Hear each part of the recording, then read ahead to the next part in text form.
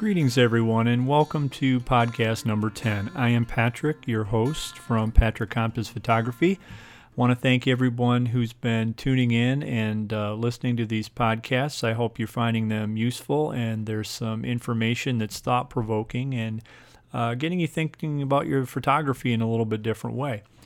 Today's topic was one that I always read about, and I was guilty of myself early on in my career, and that's carving the camera settings in stone. So what do I mean by that? Well, early on in my career, when I was first starting out and learning, like most photographers, I think you had people that you were drawn to that were already photographers, and you looked at how they produced their pictures. You looked at the settings they use with regards to f-stop or the shutter speed. What kind of white balance did they use? How was their lighting? All of these types of things. But specifically the camera settings, I was really curious about, hey, how did they get that picture? What did they dial into the camera to get that kind of look? And granted, some of it's in post-processing, but now that I have a little bit more experience behind the lens and whatnot, and even doing a little workshop teaching myself occasionally to some newcomers, I realized that getting it right in the camera is something that takes time. It evolves over time, learning your gear, knowing how it works in what conditions and where the buttons are and what's going to produce a good picture and what kind of light. Being able to have an idea of what kind of picture you want before you even push the shutter so you know what settings to dial in. All of that, to me, is getting it right in the camera. And when I teach a workshop or I'm at a workshop with somebody and they ask me, hey, what settings are you using? I want to dial those in. I certainly share those with that individual, but I caution them because I want them to be creative on their own. I might give them my settings as kind of a guide or a starting place, and then let them explore from there and encourage them to do that.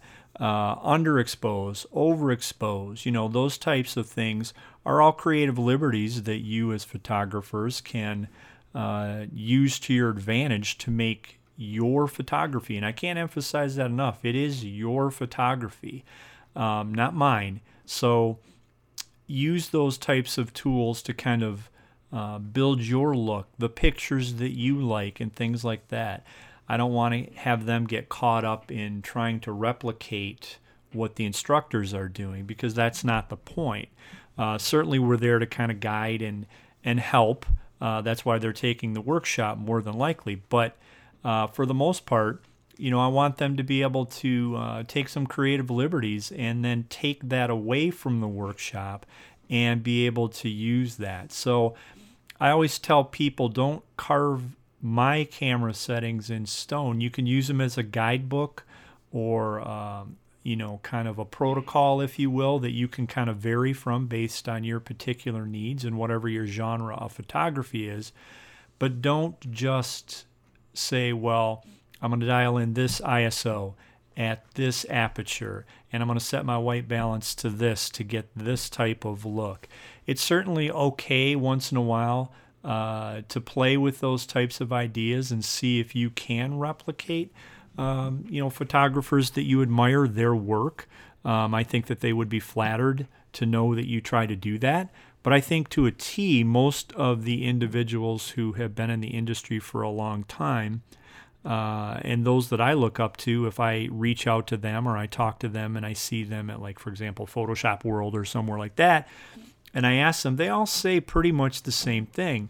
We don't need a lot of carbon copy type of photographers out there. There should be new ideas and fresh ideas and things like that.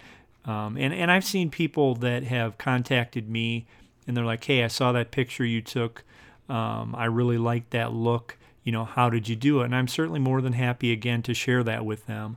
But I'm always encouraged and happy when they send me something back, and it may be the same setting or pose or critter, whatever it is I was shooting at the time in the picture, but it looks a little bit different. it's got a little bit of a different edge to it or something new. And I'm like, that's what I'm talking about. You know, they've taken what I did, used it as a blueprint, and then, you know, in some instances, I'm not afraid to say, they've made it better.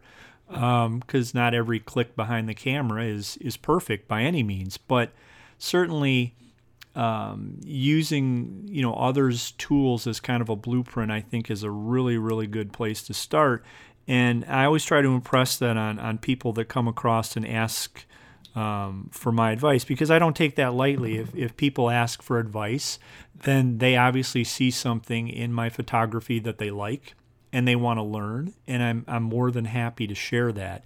And that's one of the reasons I do these podcasts too, is just to kind of share things that I've run across and encountered with people, and, you know, with the hope of people taking that information and being able to use that in their own photography. So that was just a little thing that I had to kind of put into a podcast, because I was getting a few questions about that recently, and I thought, well, that would make a good little podcast for people to know. So there you go. That was today's thing. Don't get those camera settings, carve them in stone. You know, use them as a blueprint.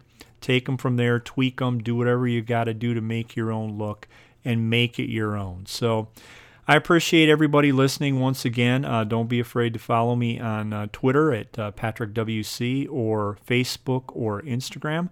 And remember, if you guys follow me, I'll be more than happy to return the favor. Until next time, have a great day.